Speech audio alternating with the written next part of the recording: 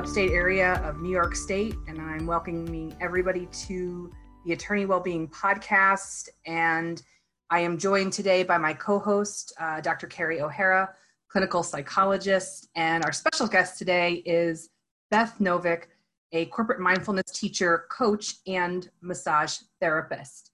So today's episode is entitled The Mindful Minute: Tools and Tips to Add Mindfulness Techniques to Everyday Life. And I'd like to introduce Beth, welcome her to the show, and let her describe her background a little bit as a coach and a mindfulness teacher and workshop leader. Hi, Libby. Thank you. Welcome. I teach corporate workshops, mostly about stress and well-being, less stress, more joy. That's what it's all about. And I'm also a massage therapist. I have a private practice, and I coach individuals, again, mostly to do with stress and anxiety.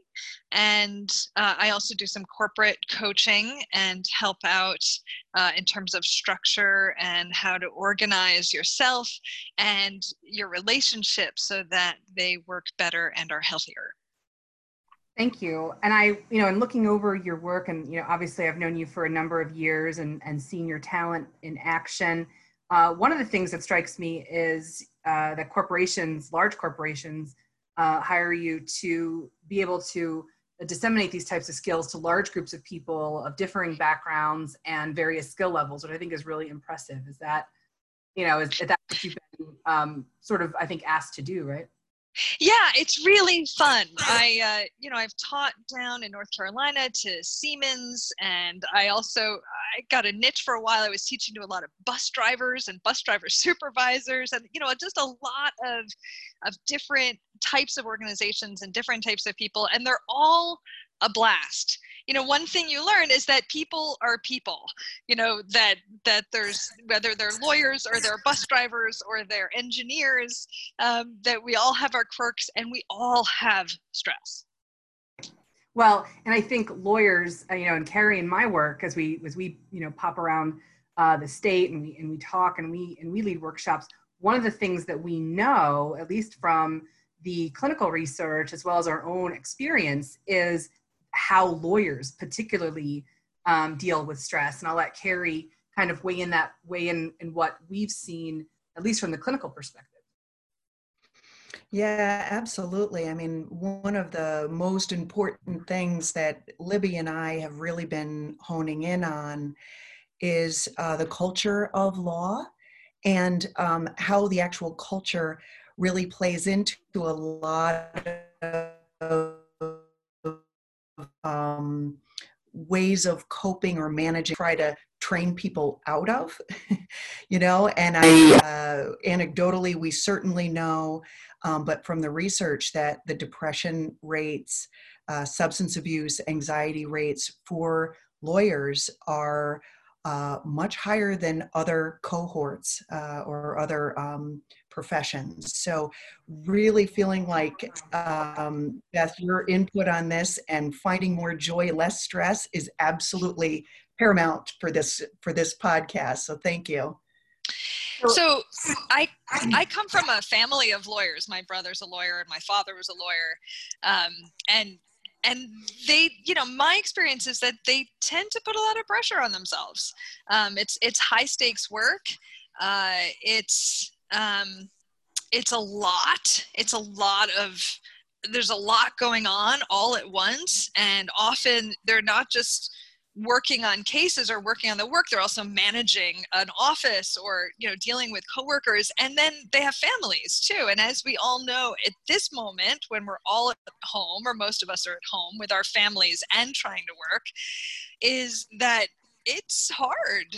It's a lot.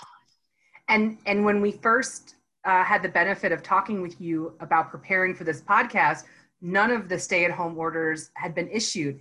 And what we talked about was the limiting belief that lawyers have, based upon everything you just said, that I don't have the time for joy or mindfulness or taking care of myself. Can you speak a little bit to that? Yeah, absolutely. So one of the crux of what I teach are these short little snippets of things that you can do to help yourself feel better a little bit.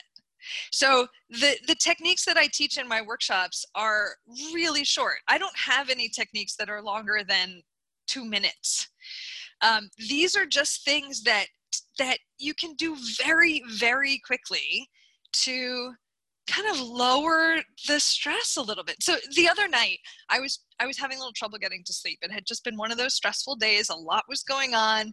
I found out a family member was sick. He's doing fine, but it was just one of those stressful days. And I was having a little trouble getting to sleep. And I did this thing that I do, which is that I began to relax my body, because what we do with our body and what we do with our mind are really linked. So if your mind is going, it's really good to relax your body. So for me, I hold a lot of tension in my back. For you, it might be your jaw or your shoulders or your stomach.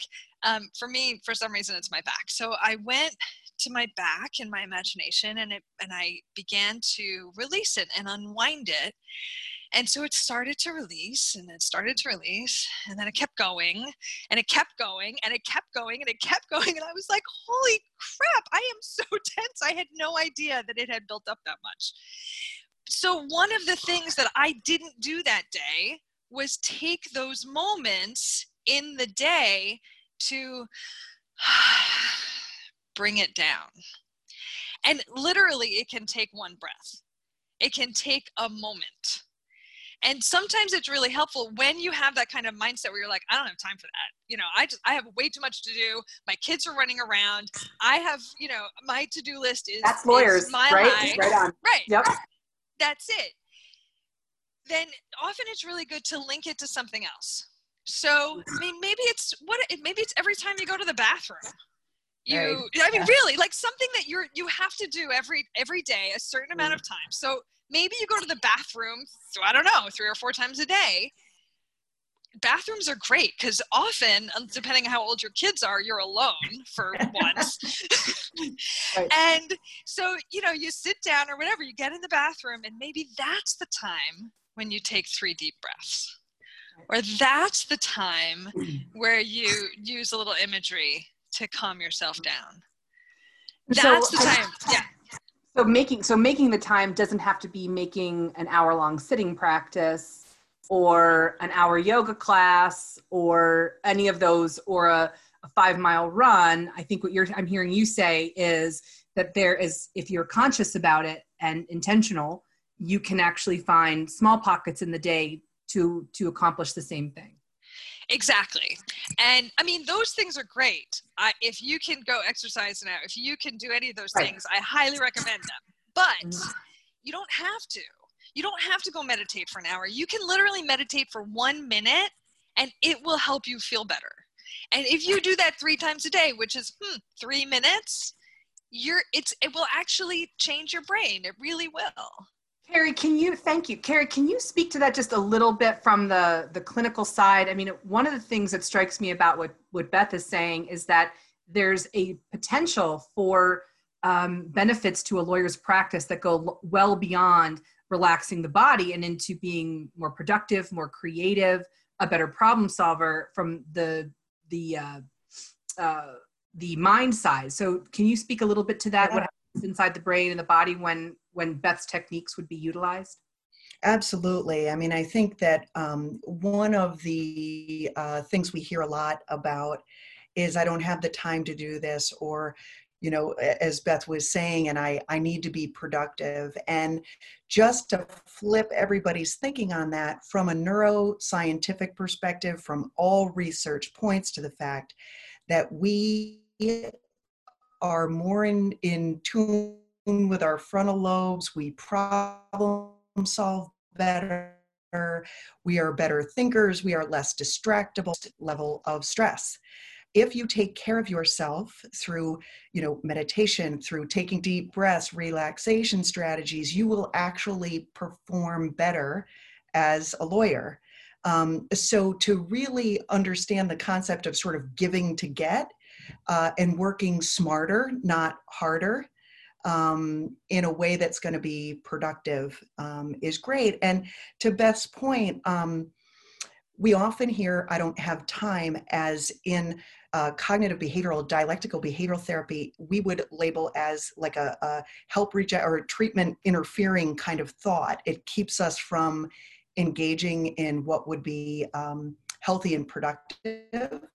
And my guess is now, Libby, from what you and I are hearing from the lawyer group, is part of the stress is I'm used to being busy and I'm not busy right now.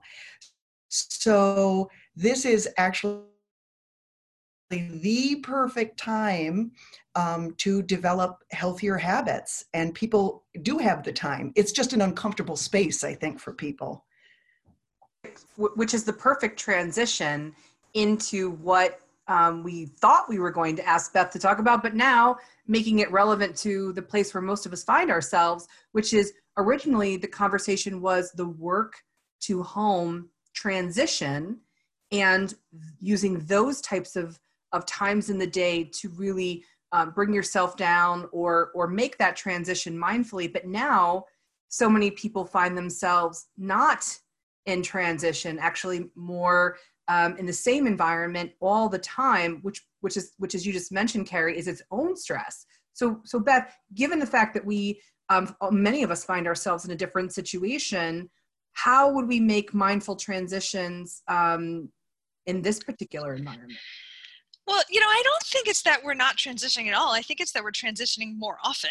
It's, we're on a conference call like this, and all of a sudden our kid, falls, and we have to kind of we have to go to that and then come right back, and then we have to make lunch and then come right back. So in a way, it's actually, we're making a lot more transitions, and we may feel like we're being interrupted all the time. So maybe we feel like we're being interrupted from work by our family, or maybe we feel like we're being interrupted from our family by work. And actually what the key is to, first of all, cut ourselves some slack at this time. I mean, this is crazy what's happening right now. This is nuts. So first of all, just like let go. You're not going to be as professional as you were.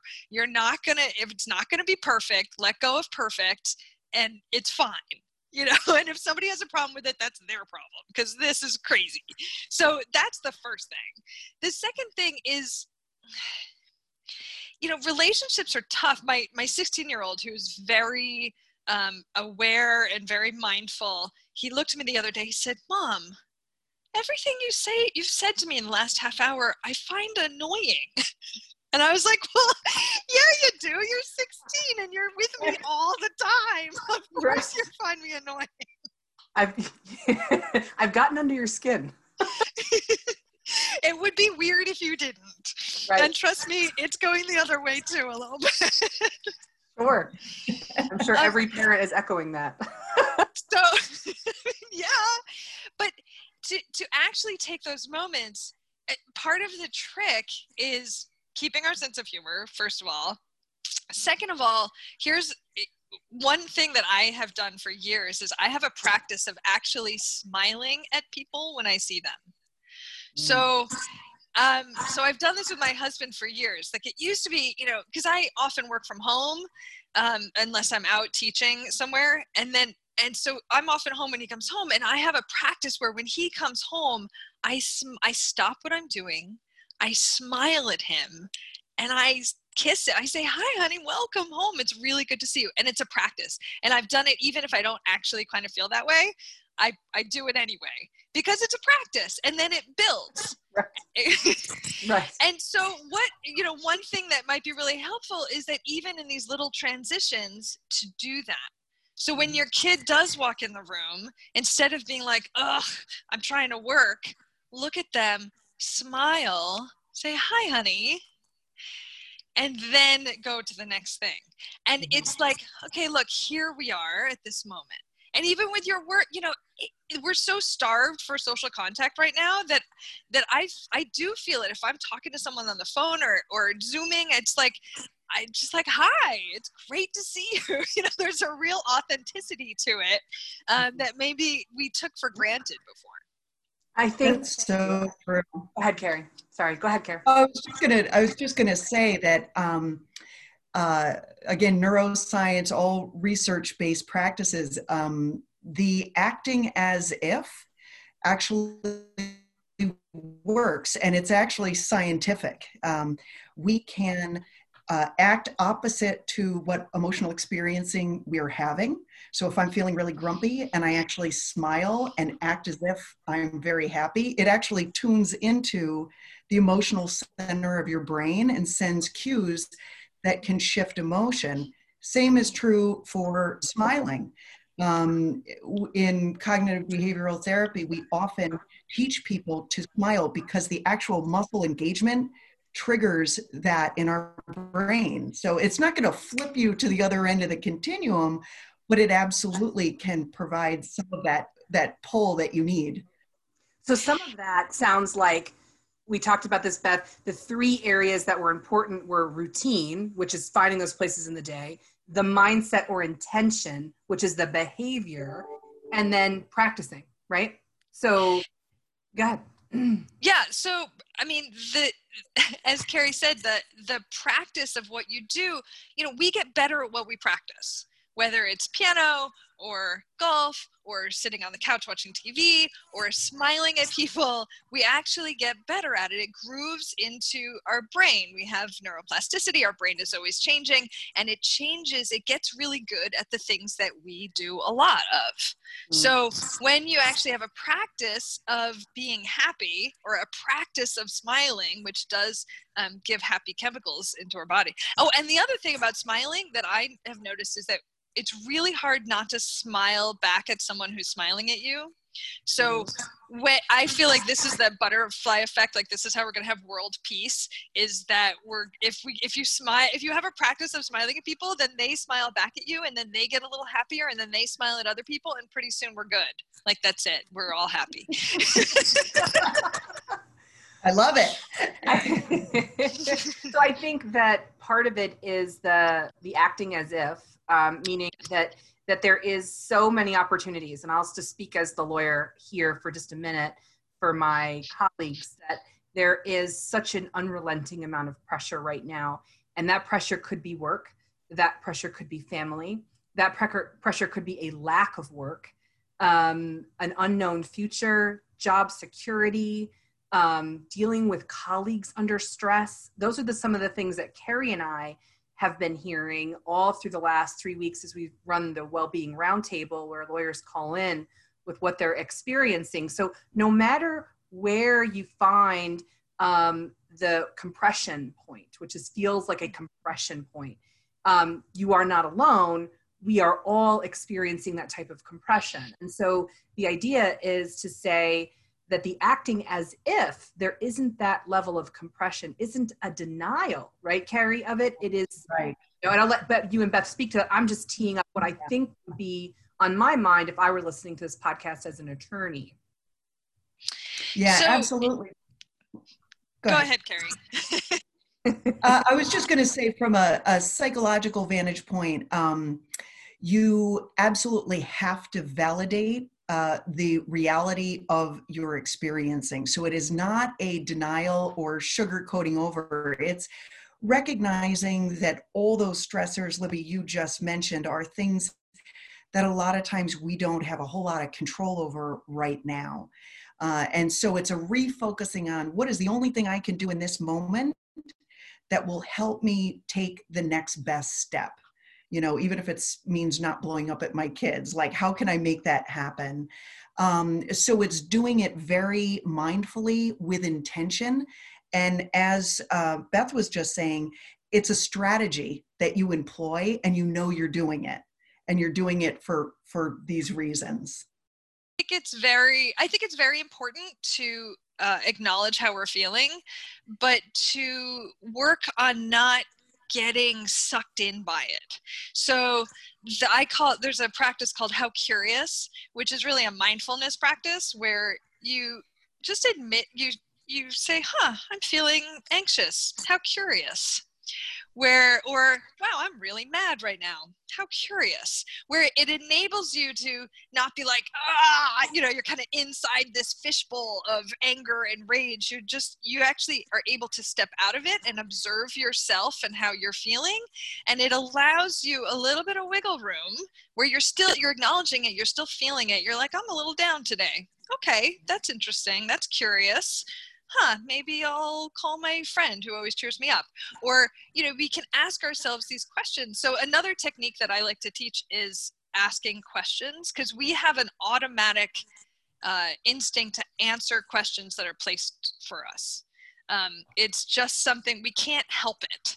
So statements, we tend to push back. Nobody likes to get told what to do. So if you're like, you should really, like, everyone's like, ugh, don't tell me what to do. But if you ask a question, and even myself, like, I hate when I'm like, oh, Beth, you should really clean the kitchen. I'm like, F you, Beth, don't tell me what, like, even if I'm talking to myself, I don't like it. Exactly. But so true. Right? Yes. But if you pose it as a question, if you're like, what if I cleaned the kitchen today? Or what would it feel like to have a clean kitchen? Or, I could, if you change the should to a could, that's another technique. Instead of saying, no, you should clean the kitchen today, you said, I could clean the kitchen today. And when you make that switch, it's like an acknowledgement that it's a choice. You can choose to clean the kitchen, or you could choose to not clean the kitchen, and either one is fine. But that, again, it sort of separates so that how, I'm not feeling great. I wonder how I could feel better. So again, when you're strategizing, boy, I'm really stressed out right now. Oh, that's awful. You can ask yourself a really nice, kind, open question of just like, what could I do right now to help me feel better?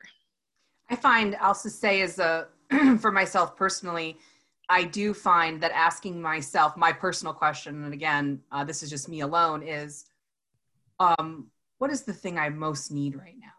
What is the thing that I most need in this moment? It might be a walk outside. It might be to take a break and go sit with my kids. It might be yelling F at the top of my lungs, or my kids are around, but just, what is that emotional release? But really, as you said, staying deeply curious about myself is a mindfulness practice, at least to my mind, because it keeps me in the moment and it keeps me in a dialogue with myself that is healthy, open, and non-attached. Right? You think? Yeah, that's I love that question. What do I most need right now? And that might be your question, or that might be, it might be, that's kind of a big question too. It might just be like, well, what would help me feel a little bit better right now? There you go. Or right. What would, it's not, sometimes we'll be like, I can't clean that, because if I clean that, then I have to clean everything, and I don't have time to clean everything, so I'm not going to clean that. We do these things all the time where we tend to be perfectionists, or it's all or nothing. And it's not, you might not have days where you're feeling incredible joy and love all day long. That's pretty rare. But I believe that there is always something you could do to make yourself feel a little bit better than you feel right now. So with that, we talked about 3 things that we wanted to, tools that we already talked about a bunch, but just so that we talk about how we start our day, was the conversation about a morning intention. And I know that may have switched dramatically from talked back in March to where we are now. So, in light of where we find ourselves as a country, especially those of us in New York, what would you think about helping folks set a morning intention? So it's still applicable. So a really good practice, and you could do it right now, is to think about what a great day looks like. And that might have changed a lot since COVID hit.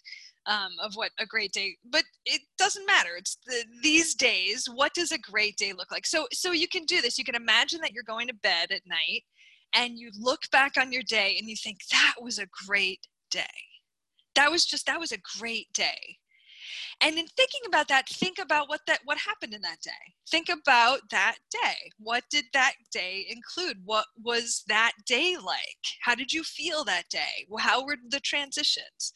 So think about that great day. And now you know your great day. So what you can do is you can actually, I call these morning questions, because we are so instinctual at answering questions. Our subconscious automatically just leaps to an answer, is that you can actually set up a morning question for yourself where you think about that great day, and you, in the morning, you set it up as a question. And it might be something like, how can I get work done, spend really quality time with my family, and take care of myself today? And you may not actually get a conscious answer. It may just be that you spend the day looking for the answer to that question. And, we tend to find what we're looking for, right? I mean, we know this, if you're looking for, who are the mean people in the room, you're going to find them. If you're looking for what's beautiful around you, you're going to see that. That's how our mind works. We tend to find what we're looking for. And so when you set up a really good morning question, you tend to find the answer because you're looking for it. You ask yourself the question, how can I have a great day today? So you could even, if you're thinking about it right now, if you're listening to this, you can actually just jot it down. I like to jot things down on sticky notes and put them on my bathroom mirror to remind, or on my lamp or something that you are going to see right, in the morning, every morning, to remind yourself, oh yeah, morning question. And then, again, I'm like a bathroom person, right? So, in the shower, you can ask yourself your morning question, or in the bathroom. Right. That is great. Beth, from a psychologist vantage point, one of the things I try to get people to become aware of is that we all have something called mood dependent or state dependent memory and thinking. So if we are experiencing depression, a memory or something that happened today, they're going to have a tendency of picking out the things that are congruent with their mood, the things that were stressful, the things that were frustrating, and so on. And it sort of underscores and just, explodes that emotion even bigger. So doing those kind of practices is truly turning our mind into a different neural pathway, which you have to do with intention and purpose. So one thing I really sort of gear people away from when they're very depressed or highly anxious is a whole lot of unstructured journaling, because they tend to underscore everything that will validate the mood and sync. So definitely important to acknowledge it. But then, as you said, those kind of structured questions to turn the mind into something that will be about gratitude or creating that day. So that's definitely a CBT kind of thing too. Yeah. Yeah, for sure. It's just like the power of having a gratefulness practice where you, a gratefulness practice might, and Carrie, you might, there's a lot of variations, you might have some too, which is basically just journaling 3 things or 5 things before you go to bed that you're grateful for from your day. And then the next night doing it again with different things, so that you're looking for this answer. If you know that you have to write down 5 things you're grateful for tonight, then you're going to look for them during the day, right? And again, it really does retrain your brain. I mean, the studies on this are very clear that when we have a gratefulness practice, or when we're looking for what's good, we're looking for what we're grateful for, we tend to find it, and we tend to get better at finding it because we get better at what we practice. So if your tendency is to be somewhat negative, and a lot of times it's not your fault. It's, it's how you were raised. It's the way your brain runs. Maybe but you're not stuck in it. As a lawyer. Yeah, right. And being a lawyer, I mean, there's a lot of, it's what's wrong. There's a Johns Hopkins study, I think from the 90s, that found that lawyers are the only profession that doesn't have a hopeful future. It's the only pessimistic profession. And that there's a lot of reasons for that. It's not to pick on lawyers. Part of the lawyer training is to be able to prognosticate or predict negative outcomes and then prevent them from happening to the client. So it's baked into our cake to be what we consider, I think, sort of with air quotes, negative, when in reality it's using the power of the imagination, the creative power of the imagination, to think of outcomes that we'd rather prevent. So I want to say that too, that lawyers oftentimes, I think, myself personally, I can speak for, are trying to fight that training as well. And so what I'm hearing you both say is that we can bookend the day, starting with intention and purpose and asking ourselves morning questions, and then a gratitude practice at the end of the day for perhaps the answers that appeared to those questions or other things that were the happy benefit of the day, both of which help to create the new neural pathways that allow for mood shift. Did I summarize that? Yeah, that's really good. And then also to add in, and again, it's not a lot. This doesn't take a lot of time. This takes everything we've talked about takes 3 minutes. But to also add in, a few times during the day to allow yourself to calm down. So whether that's three deep breaths. Let me just interrupt for just a second. So this is the intermittent practice. This is what you would recommend for those little transitions during the day. I just want to make sure that, okay, so this is how we would release midday so that we don't have the incident like you had where the back needs long release breaths. Okay, just making sure. Exactly, because, stress builds up. So it's, and you want to kind of release valve it a few times a day so that it doesn't get way over the top. Right? Because we know, I always feel like stress is it's like a measuring cup, and there's a line, and we know where that line is. Like there's a line where if we're over that line, we're not okay. We're overwhelmed, we're short-tempered, we're every little thing is way too much. And so we want to keep a little buffer. We want to be below that line, and we want to be enough below that line that we have some, that if something stressful happens, we don't just constantly go over that line. So you want to release some of that stress in the middle of the day so that it doesn't get, you're not always right at that line, that you have some resiliency and some buffer. So short practices like deep breaths, I'm very much, we respond really well to imagery. So I'm a big imagery person. So if you imagine, I have a great image of the breath as a wave. And then when you breathe in, the wave comes up over your head and it gathers everything. And then on the exhale, it just drops everything down to the pelvis. And then it takes a few times, just like a regular wave would clear the beach, that you breathe in and the wave comes over your head, it gathers everything. And then on the exhale, just drops everything down to the pelvis. And even if you did that 5 times? 3 times. 3 to 5 times. Sure. Okay. I mean, 1 time will help. 3 to 5 times, you'll feel way better. So a few times of that during the day, mindfully, consciously releasing the buildup in our cup to avoid an overspill will help, I think, also a lot of the parents out there. I know myself included. And it's really hard to remember to do this. So a really good trick is to attach it to something that we do already. So, that's why I mentioned the bathroom. The bathroom is something that we tend to do already. It's something that's going to happen during the day, at least a few times during the day. Sometimes it's, at a red light, not that we're driving very much these days, or if there's a transition time, if there's a time where you take pills during the day, you could link this to that time. So a really good way to start a new habit is to attach it to a habit or something that you already do or that you already have.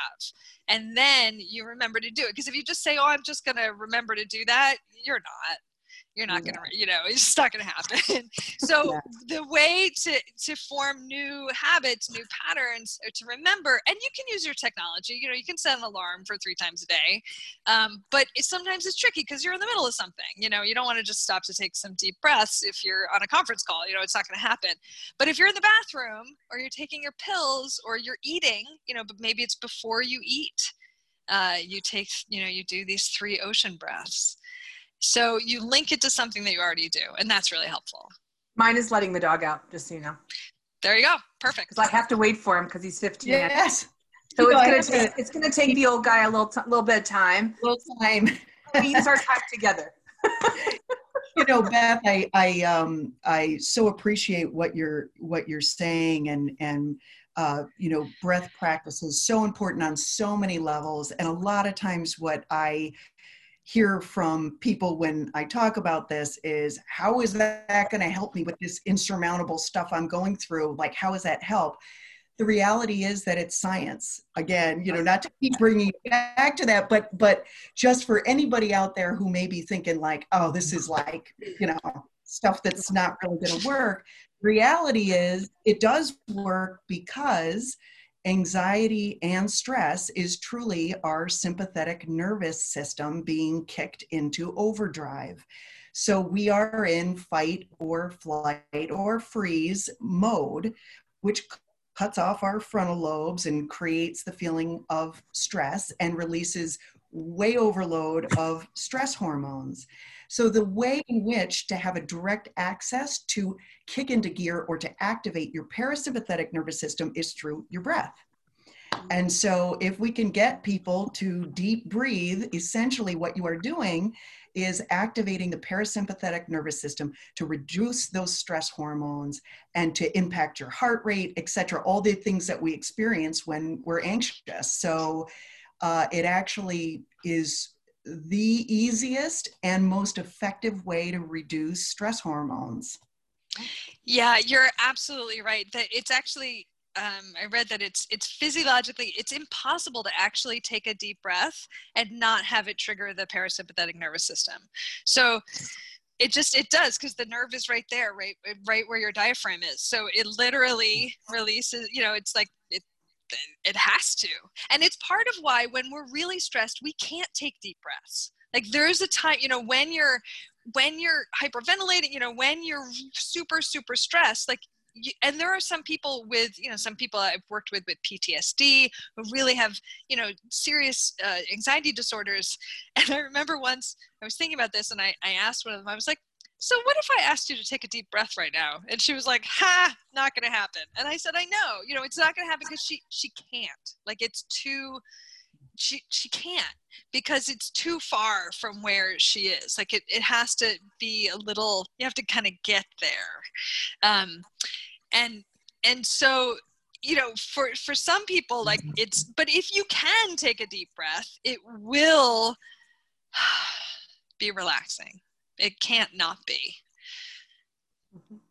So I think the big piece here that Carrie and I talk about, even when we're out working with lawyers in workshops and teaching, is that these are evidence-based techniques. They are studied. They are 30 years ago, we might have thought that they sounded aspirational or ungrounded. That's the last. Woo-woo. That's my word. Woo-woo. Yeah. And it's just not accurate. So, right, Carrie? I mean, I think that's a fair statement that these are evidence-based techniques inside the physiological. Absolutely. Things. Yeah. So with that, Absolutely. I know. So we wanted to, I'll just summarize quickly what I think we heard today. And I want to say, thank you to everyone. So we talked about that we can still maintain a routine. We can bookend the day with morning questions and gratitude practice, as well as take time attached to perhaps another habit to begin the process of mindfully breathing, deep ocean breaths, or whatever works for you. 3 to 5 times a day in under 3 minutes. And that's why I think the Mindful Minute with Beth is so amazingly useful, because some of that limiting belief has to be that I have to be in a sitting practice or yoga class for an hour, and that's not necessarily true. So that's why I wanted to invite Beth on. I thank you so very much for your wisdom and your candor and your humor. We all need it right now. And I also want to say thank you to Dr. Kerry O'Hara for her wisdom and her talent, and for always being willing to jump into the deep end with me. So any final thoughts? But I want to say there. I just want to say thank you. This has been really fun. I wish everyone good health and lots of joy. Thank you so much, Beth. All right. Thank you, everybody. We'll see you next time.